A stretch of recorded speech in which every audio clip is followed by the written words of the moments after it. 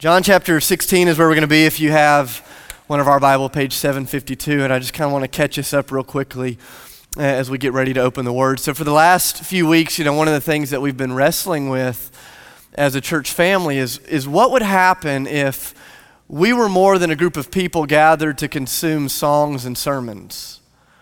What if we were a group of people who were not only filled by the Spirit of God, but were being led by the Spirit of God in such a way that our lives would start reflecting the fullness of who Jesus is in us, among us, around us, before us, so that when people kind of come into contact with our lives, they no longer just go, man, that's you, a really nice Southern person. Instead they go, that is a man, that is a woman that has been filled by the power and the Spirit of God for the glory of God. So for the last few weeks, we've just kind of been dreaming and wrestling with it, going, man, what would happen if we as a community came to Christ and say, Jesus, do whatever you want to do among us so that your Spirit would be more in charge here as we gather and more in charge here as we scatter so that Jesus Christ would be glorified in our city and way beyond. And so we've been going through this journey the last couple of weeks. We've been looking at John 14, 15, and 16, which is a record of Jesus' conversation, the last conversation that he had with his disciples before the cross. And this conversation in John 14, 15, and 16 didn't take place on a Sunday morning. It didn't take place in a classroom. It wasn't in a lecture hall. This was a conversation that Jesus was having with his disciples as they walked to the Garden of Gethsemane. It was a 45-minute journey from where they ate the Passover meal in Jerusalem. They're walking to this garden. It's dark. The light of the moon is illuminating Jesus' face. And as they're walking to the Garden of Gethsemane, Jesus looks at them and he says, in a little while, you're not going to see me any longer. He says, you're not going to be able to see me and touch me and hear my voice the way that you have. And the disciples are absolutely devastated because the only idea that they had for following Christ was to walk with him. They had no construct for a Christianity that was possible apart from the presence of a living God. And so it's in the midst of their sorrow as they're walking to the Garden of Gethsemane, Jesus looks at these disciples and he says, I have 45 minutes left with you and this is what I want to share. I just want you to think about this for a moment. If somebody walked in this room today and they said, Danielle, you've got 45 minutes left. That's all you have. What do you want to tell the people you love and know and walk with the most? You have 45 minutes. What do you want to share? Can you imagine how significant the words that you would choose would be? And it's in the midst of this moment. Jesus knows 45 minutes left until he gets to Gethsemane and he's going to pray all night and then they're going to take him to the cross. And this is the conversation. And Jesus says, if I only have to talk to you about one thing, this is what I want to talk about. It is the Holy Spirit.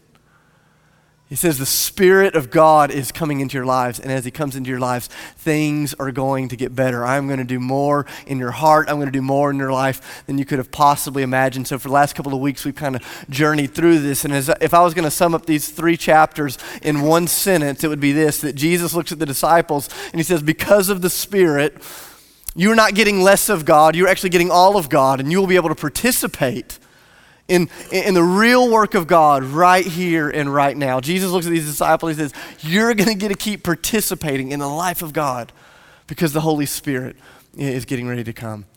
So a few weeks ago, we wrestled with this question, and I really want you to think about this because if the words of Jesus are true, and I really believe that they are, if Jesus is a truth teller, then it should drastically change not only the way that we gather, but the way that we scatter. It should not only change what we expect when we worship, it should change the way that we see our lives and the story that God is writing all over the world around us. A lot of us, especially if you grew up in church, and even if you didn't, there's this tendency to gather in a place like this on a Sunday morning and to believe that your primary responsibility as a follower of Jesus is to preserve a fading memory of what life was like when God was still here. And maybe you've never said it this way, but some of your lives, some of your religious experiences have been nothing more than the preservation of a fading memory. And so you gather and some guy like me stands up and he opens up a book like this and he tells stories about what God used to be like and what God used to do. And we sing songs about what God was and who God is and what's happening. And there's this tendency for a lot of us to gather in places like this and to reduce our fellowship of Jesus to nothing more than the preservation of a fading memory of what life used to be like when God was here. But Jesus looks at the disciples and says, in a little while, you're going to see me no longer. You won't be able to touch me the way that you do now, but you're not getting less of God, you're getting all of God. And when the Spirit of God comes, your life will not be about the preservation of a fading memory. You will be joining me in the kingdom of God as we make new memories. Because the Spirit is still here, the Spirit is still moving, the Spirit is still leading. And the question is, do we believe that Jesus is a truth teller?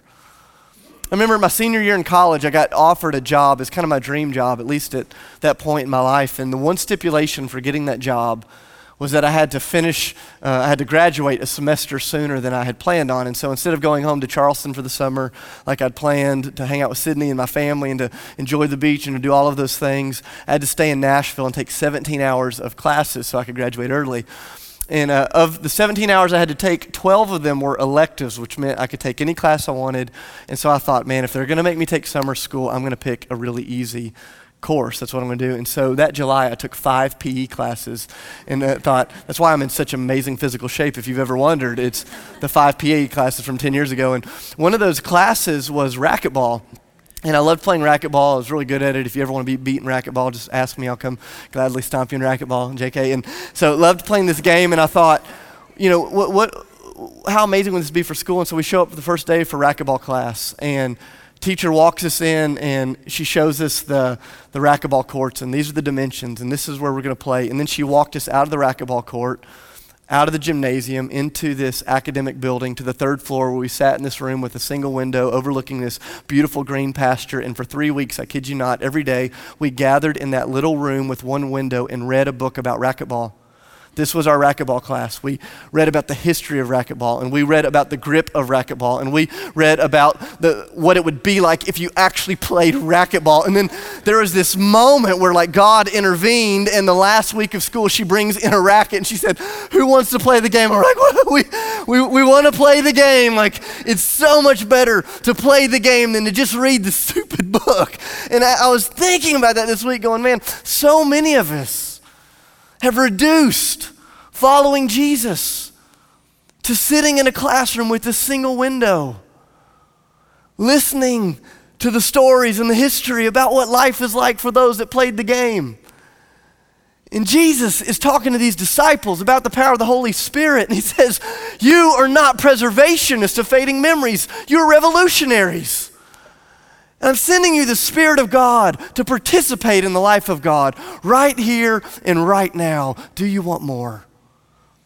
And if Jesus is telling the truth, it drastically changes the posture with which we came in this morning. I wonder how many of us came in this morning going, Monday, I don't know what it's going to be like, but Monday will be different. Why? Because we're gathered with the people of God, and the Spirit of God is here. See, my inclination is that most of us don't expect tomorrow to be different at all, because we expect today to be really nothing more than the preservation of an old memory. And I go, no, God is here. And Jesus looks at the disciples in the midst of their sorrow. He says, you're not getting less of me, you're getting all of God. And you get to John chapter 16 as Jesus is wrapping up this 45-minute conversation on the road to Gethsemane in the midst of the dark. He's stopped in the vineyard. He's telling them about, I'm the vine, you're the branches, you're going to bear fruit through me. And you get to the end of John chapter 15, and Jesus says, I want to give you a snapshot for what your life would look like if the Spirit of God would have his way in you. And I want you to jump with me down to the end of John chapter 15. We're going to start in verse 26. These are the verses that we ended with last week. I love this. Jesus says, when the Holy Spirit comes, the one whom I will send to you from the Father, the Spirit of truth, the one who goes out from the Father, he will testify about me.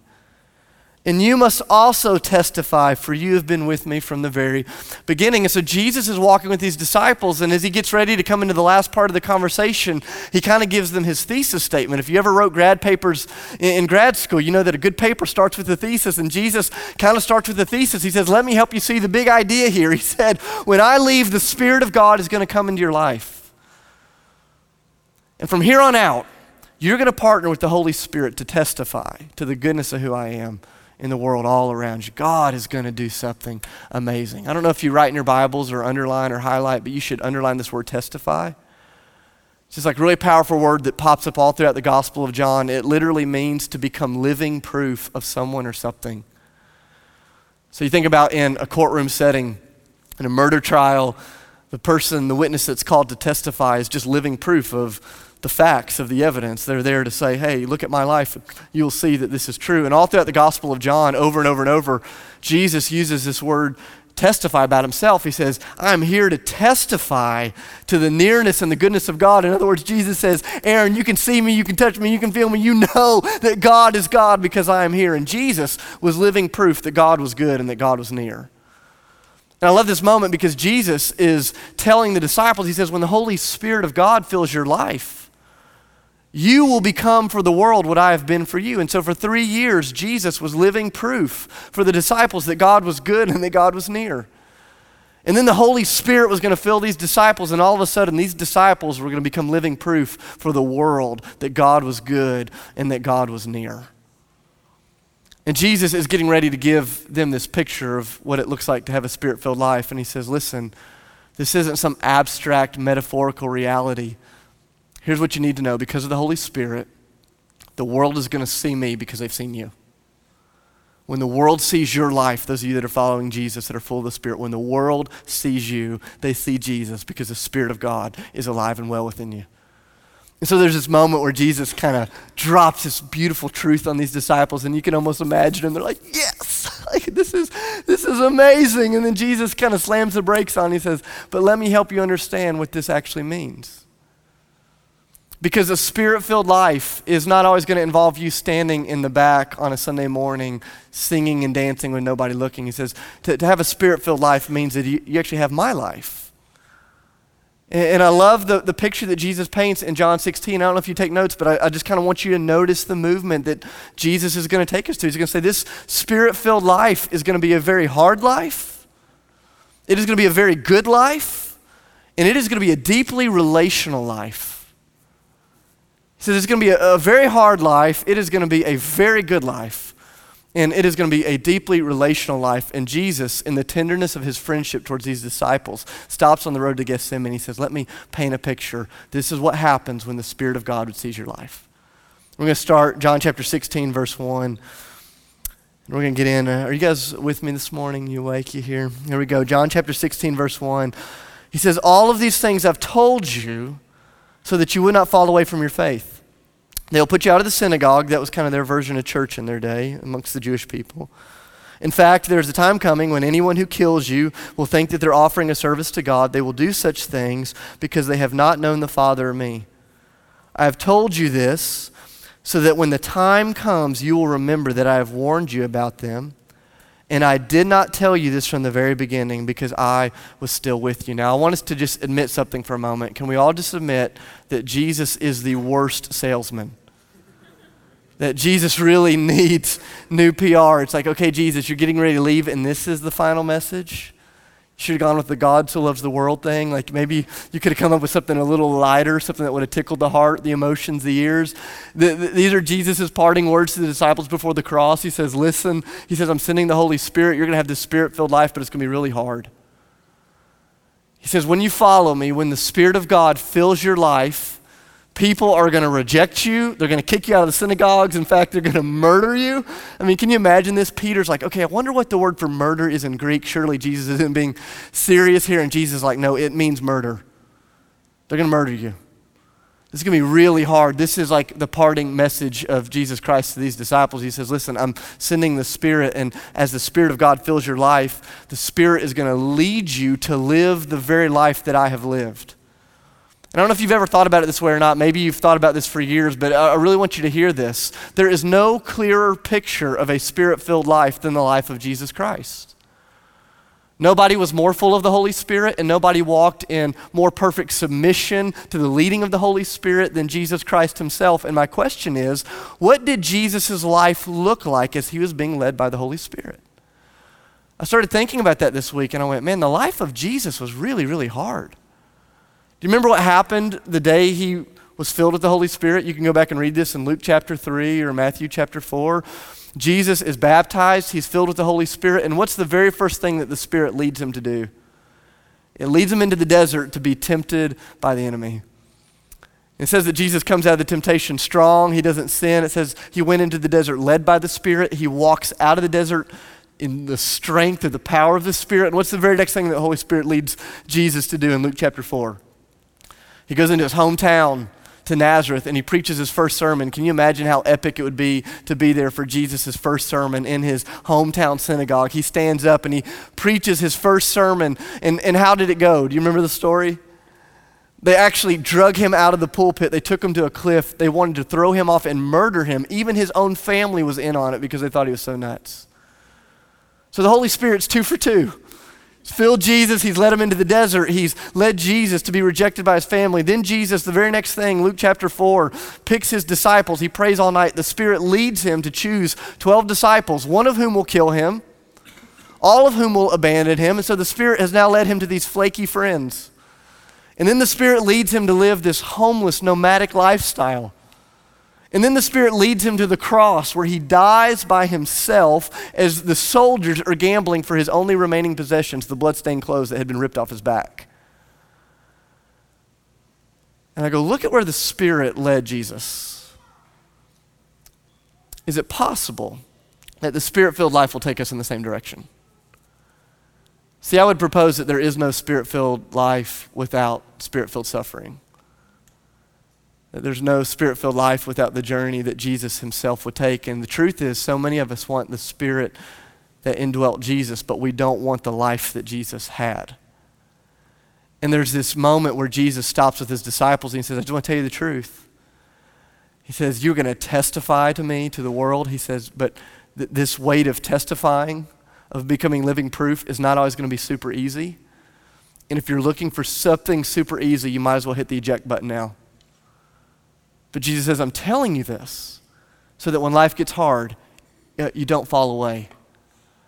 One of the things that I hate so much, and you've heard this in what I would call false preaching, where people say, man, if you're just walking with the Spirit, everything's good. And I go, no, it's not. No, it's not. Sometimes when you're walking with the Spirit, it's really, really hard.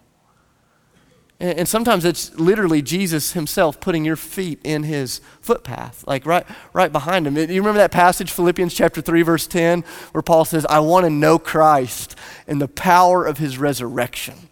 I love that verse until you get to the very next sentence.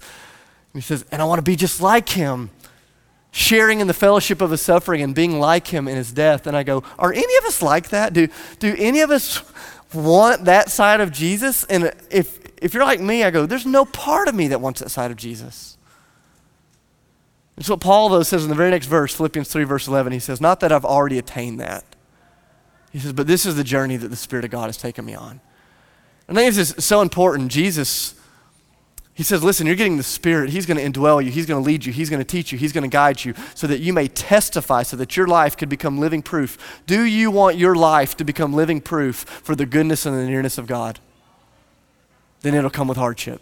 That's just the reality. And this is where he starts. He says the Spirit-filled life is going to be hard. He keeps going, though. Jump down to verse 5. The news does get better. He says, but now I'm going to him who has sent me, and none of you ask where you're going. Rather, you're filled with grief because I've said these things. It's like, of course they're filled with grief, Jesus. You just told them that they're going to be murdered and rejected. Like, that's the worst pick-me-up ever. But look at what he says next, verse 7. He says, but I'm telling you the truth.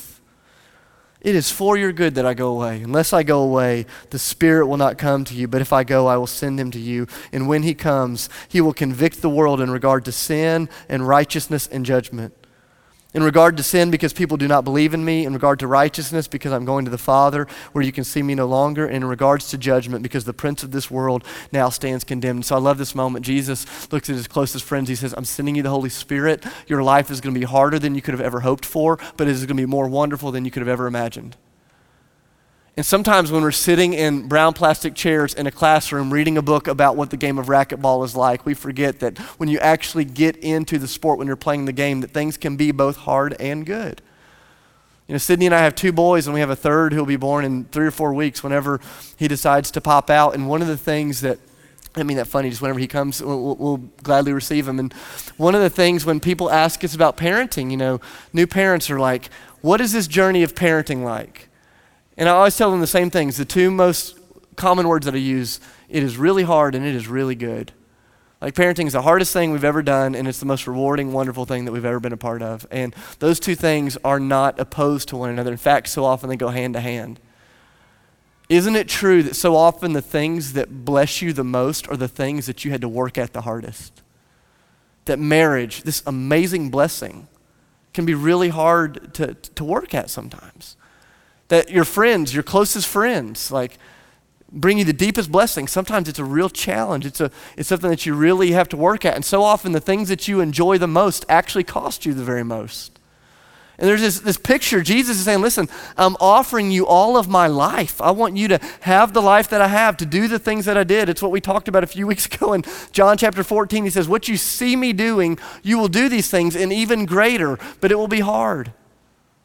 But it won't just be hard. He says it will be good, because when the Spirit of God comes, the Spirit of God is going to go out before you, and he is going to do amazing work in the world in ways that you could never imagine, so that you could testify towards my goodness. I think this is one of the things that I've so often missed. I've really misheard the words of Jesus here. Did you notice that Jesus said, it is the Spirit's job to convict the world? That the Spirit convicts of sin and judgment and righteousness? I'm convinced that so many of us, the reason we never put our feet in the racquetball court, metaphorically speaking, is because we believe that the Spirit is calling us to convict the world of sin, righteousness, and judgment. The Spirit has not called you to convict the world. The Spirit has called you to testify to the goodness of the one who is ahead of you in the world. And so you don't have to go in the world going, man, you're a sinner. The Spirit of God convicts the world of sin. You go into the world testifying that you know the one that has dealt with all sin. We go into the world going, man, we know Christ. Are you a sinner? Fantastic. I know the one that deals with sin. Are you unrighteous? Fantastic. I know the one who is righteous. Are you under the bondage of the enemy? Fantastic. I know the one who has already judged the enemy. He stands condemned. And so often we are just neutered and feel neutralized in the kingdom of God because we misunderstand the commands of Jesus. He says, the Spirit of God is coming. And although your life will be hard, it will be good because the Spirit will go before you and he will convict. He will do things amongst you in the world that you could never imagine. I remember a few years ago before we planted Ethos, Sydney and I had this group of people in our house, 20 or 30 folks. We kind of went around the room and we asked all of them, how long have you been a follower of Jesus? And in that room, there are people that had been following Jesus 20, 30, 40, 50 years. In fact, in that one room, we had almost 1,000 years of faith represented. It's kind of this like really inspiring moment, like, wow, you guys have been following the Lord for a long time. And so we asked a really simple question. We said, let's tell stories of people that have come to know Jesus through your life. If you have a story of bringing someone to Jesus, just tell the story. And in our minds, we're going, man, 1,000 years of faith. I bet you there's going to be hundreds of stories, like people that have partnered with God to testify to his goodness, that have seen God do amazing things. And you know what was amazing? In that little living room off of Shackelford Road, as we asked that simple question, nearly 1,000 years of faith represented, not a single person brought to Jesus outside of their own children. And I remember there's this like conviction that weighed in the room. I remember just asking the question, I'm like, are we silent because you don't want to share? And I remember just one of the guys on the room said, no, I'm silent because I have nothing to testify about. He said, never partnered with the Spirit of God to share the glory of God with anybody. And some of you right now, you're maybe feeling what we all felt, the awkwardness in that little living room going, And I go, man, the good news is your life is not done. And that God still wants to use you to testify to the greatness of Jesus. And the results are not on you. It's not your job to convict. It's your job to testify. And he says, listen, it's going to be hard, but the Spirit is going to go and he's going to do amazing things. I want to look at the last part of this. Jump down to verse 12 with me. It's not just going to be hard and it's not just going to be good. He says it's going to be deeply relational. I want you to notice how many aspects of Jesus' teaching here deal with relationship. He says, I have so much more to say to you, more than you can now bear. You can almost imagine Jesus. He's like, we're running out of time. I've got so much I want to tell you. I love you so much. Your life is going to be so hard. Peter, they're going to crucify you. James, they're going to push you off the temple. John, they're going to exile you. You can imagine Jesus saying, there's so much that I want to tell you, and some of it's going to be hard. There's so much I want to tell you, and some of it's going to be really good. Like Peter, you're going to write a book, and 2,000 years later, there's going to be a group of people gathered in a bar in Nashville, Tennessee that are going to study that book. And Peter's like, wait, what? What's a book? What's Nashville? And what do you mean? And Jesus saying, you have no idea how I want to use your life. And I just want you to hear this. You have no idea how God wants to use your life to testify to the glory of God. There are people gathered on other continents 3,000 years from now who will be sitting in their spacesuits eating Dippin' Dots, ice cream of the future. It's always ice cream of the future. They're going to be gathered in the future worshiping Jesus because of you. Because the Spirit of God wanted to do something through you. He says, there's so much more I want to tell you, but I don't have time for it. Keep going, verse 13. He said, but when the Spirit of truth comes, he will guide you into all truth. He will not speak on his own. He will speak only what he hears, and he will tell you what is yet to come. He will glorify me because it is from me that he will receive everything, and he will make it known to you. All this belongs to the Father's mind, and this is why I said the Spirit will receive from the Father, and he will make it known to you. I want you to hear these amazing promises. Jesus is talking to these guys, and I want you to see how deeply relational this pursuit of the Holy Spirit is, because over and over and over, Jesus says the Holy Spirit is going to guide you, he's going to teach you, he's going to speak to you. But every time Jesus uses the word you, he's not talking to the individuals, he's actually talking to the community. He's talking to these 12 men that have been following him for a long time, for 3 years, and he says, just as I have been among you for 3 years, he says, my Spirit is going to work in unique ways among you as you gather. I think so often we miss the work of the Holy Spirit because we try to make it a solo endeavor, and we miss out on this reality that the Spirit of God, although he does fill us individually, he speaks to us uniquely as we gather corporately. Most of the weird, abusive stuff that happens in the name of the Holy Spirit happens because one man or one woman tries to hear God on their own, and they never discern it in the context of a biblical community with the scriptures and with people that know the Lord as well. This has been one of the most important things for Sydney and I as God calls us into new adventures, as we try to follow him in the kingdom right here and right now. There are moments when we go, man, we think God is speaking to us very clearly, but we don't trust our ability to hear. And so there have been moments, I see Amos, how often I'll call Amos, and in fact, last Sunday night, he and I were sitting in this stairwell just like praying and sharing and thinking. I go, I think I'm hearing God saying some things. Can we discern together? We open the Word and we pray, and this is why we gather in house churches and why we gather on Sundays, because we know that our ability to hear God individually is so clouded by our own sin and our own brokenness.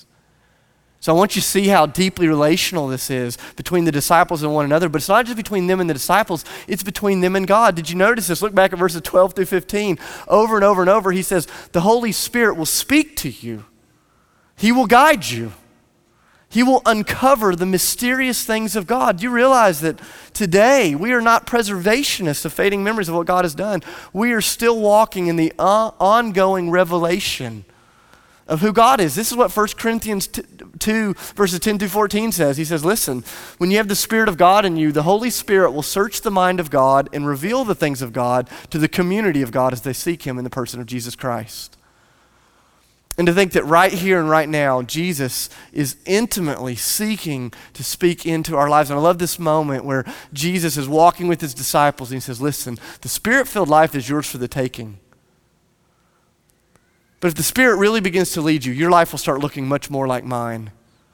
And that life will be really hard at times. It will be really good at times. And it will be more intimate and deeply relational than you could have ever hoped for.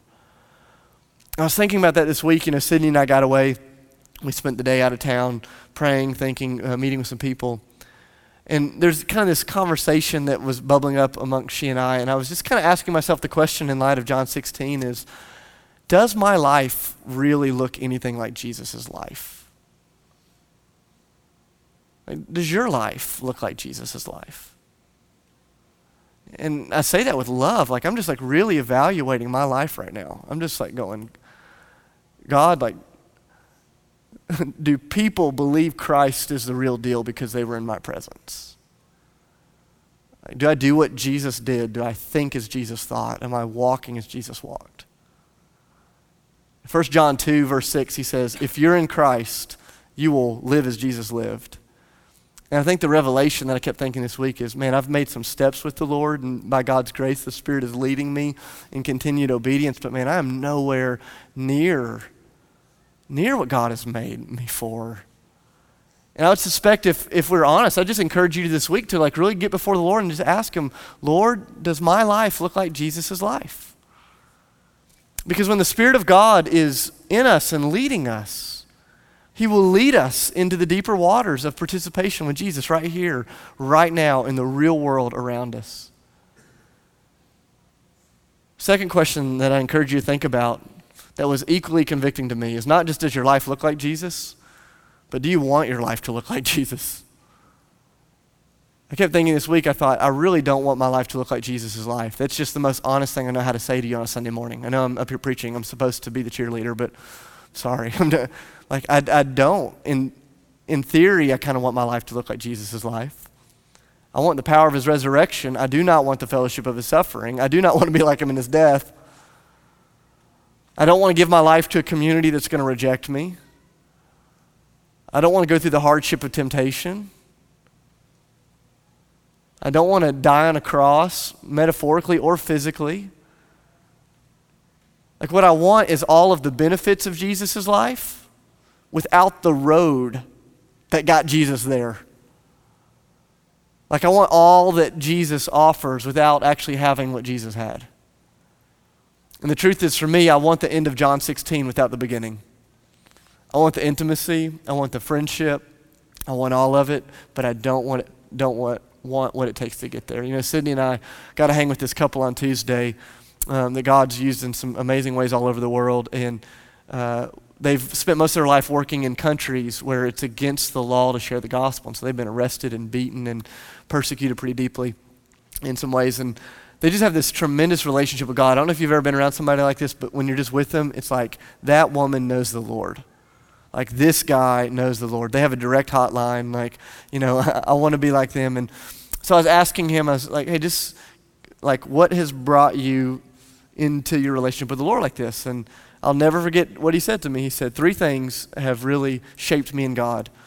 He said, 1 is reading the Bible in the context of community by the power of the Holy Spirit. He said, so I spent a lot of time reading the Word in community, letting the Holy Spirit do something. He said, the second thing is praying by the power of the Holy Spirit in community. And I thought, okay, I like both of those, reading the Word in community, praying. And he said, and the last one is suffering deeply in community by the power of the Holy Spirit. And he said, you cannot know God deeply unless you go on the journey that Jesus, his son, went on himself. And I'm like, dang it. Can you edit that? Do you have a 4th, like equally helpful thing? And I go, this is the journey. And I go, we're asking ourselves, going, God, we want to be used to testify towards you. We want you to use our lives so that people know Jesus is great. It's not going to come. The Spirit-filled life does not come sitting in the classroom reading the book, preserving the memories of what was. The Spirit-filled life comes when we say, God, put our feet on the path that Jesus walked on. Even when it's hard, we know it's good. We know that you're with us. So I want to encourage you. We're going to take communion together here in just a second. I just want to encourage you, wherever you are in your journey. Some of you are not experiencing the life of Jesus right now, and it's because you're faithless. And I want to say that like very carefully and clearly. I know we have agnostics and atheists. We have some of you in this room that are agnostics and atheists. You don't even know it. You've been in church so long you're not sure that you don't believe in the Lord. And if you don't believe in the Lord, if you don't love Jesus, oh man, I hope you'll experience this here. There is no place on planet Earth you're more welcome than here. We love you, and you don't have to change your beliefs to be welcome here, okay? And so some of you, all the stuff we've talked about today sounds like nonsense, and I just want you to hear me. The Spirit-filled life, it is only available to us as we surrender our lives to Jesus in faith towards his lordship, what he's done. And so some of you, this is not the story of your life yet because there's a faith issue. And I just want to challenge you, whether it's today or this week, wherever you're at, to call on the name of the Lord and say, Jesus, if you're real, would you save me? Would you reveal yourself to me, to be baptized, to be filled with the Spirit? That is available to you today by the grace and the power of God. And so some of you want more of the Holy Spirit, and it's a faith issue. Some of you want more of the Holy Spirit, and it's a fear issue. And this is kind of where Sydney and I are at right now, and she and I have been talking about this so much. We go, we think God has so much more. We think there's so much more than reading a book and singing the songs. Like, the God life is available right here, right now. Totally. It's going to cost, though. And there's this like And so often the cost tends to trump our calling. And there's this thing that, the Lord keeps saying, come on, there's more. And she and I just personally have just been wrestling. There's fear in that. And she said something really beautiful to me this week. She said, let's just pray that God will give us faith strong enough to trump our fear. That God would just help faith in who he is to trump the fear. I go, some of you are right there. It's there's more God. And you're a Christian and there's just this fear. And I go, oh, come on, keep walking. God's good. Don't be scared. He loves you so much. Even when it's hard, he's good. And he's there. This is good. Some of you, it's not a faith issue and it's not a fear issue. You're bearing fruit like crazy. And we praise God for you. And I go, man, would you have the courage this week to say, God, do whatever you got to do. Keep taking me into deeper water so that you can bear more fruit. Think about the 800,000 people in our city that don't know the Lord. And I go, surely he wants to use you to do something about that. Surely he wants to use you to help testify. Think about the 2 billion people on planet Earth that don't know the Lord. Surely he wants to use you.